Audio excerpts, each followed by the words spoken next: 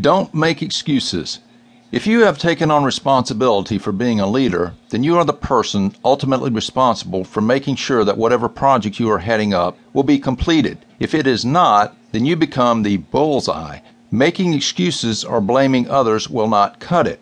We have become a society of excuse makers. Someone else is always to blame, certainly not us. Our courts are out of control now because so many people do not take responsibility for their actions.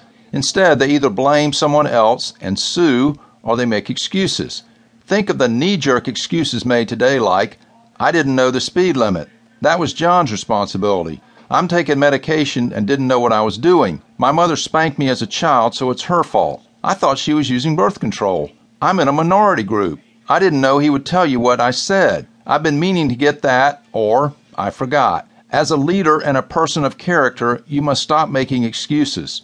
Start with your own life first. You have to take 100% responsibility for your life and the results you have created.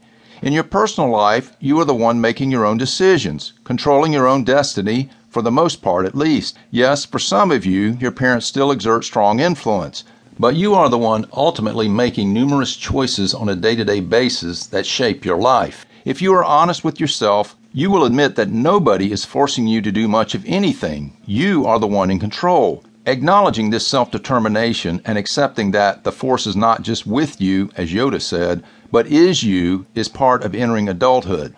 Unfortunately, some people take the blame game with them to their graves, never grasping or accepting their role in their own lives. When you are in a leadership position, whether fair or not, people expect you to take responsibility when something bad happens.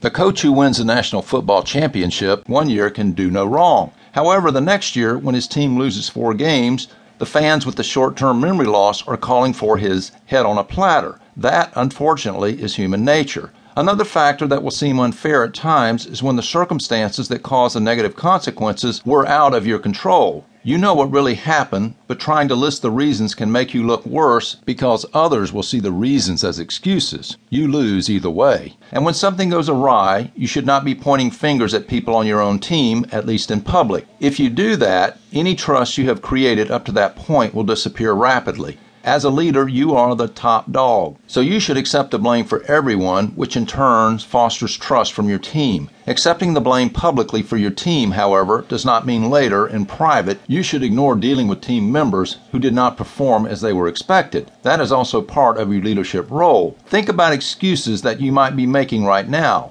Why you do not exercise. Why you cannot possibly quit smoking.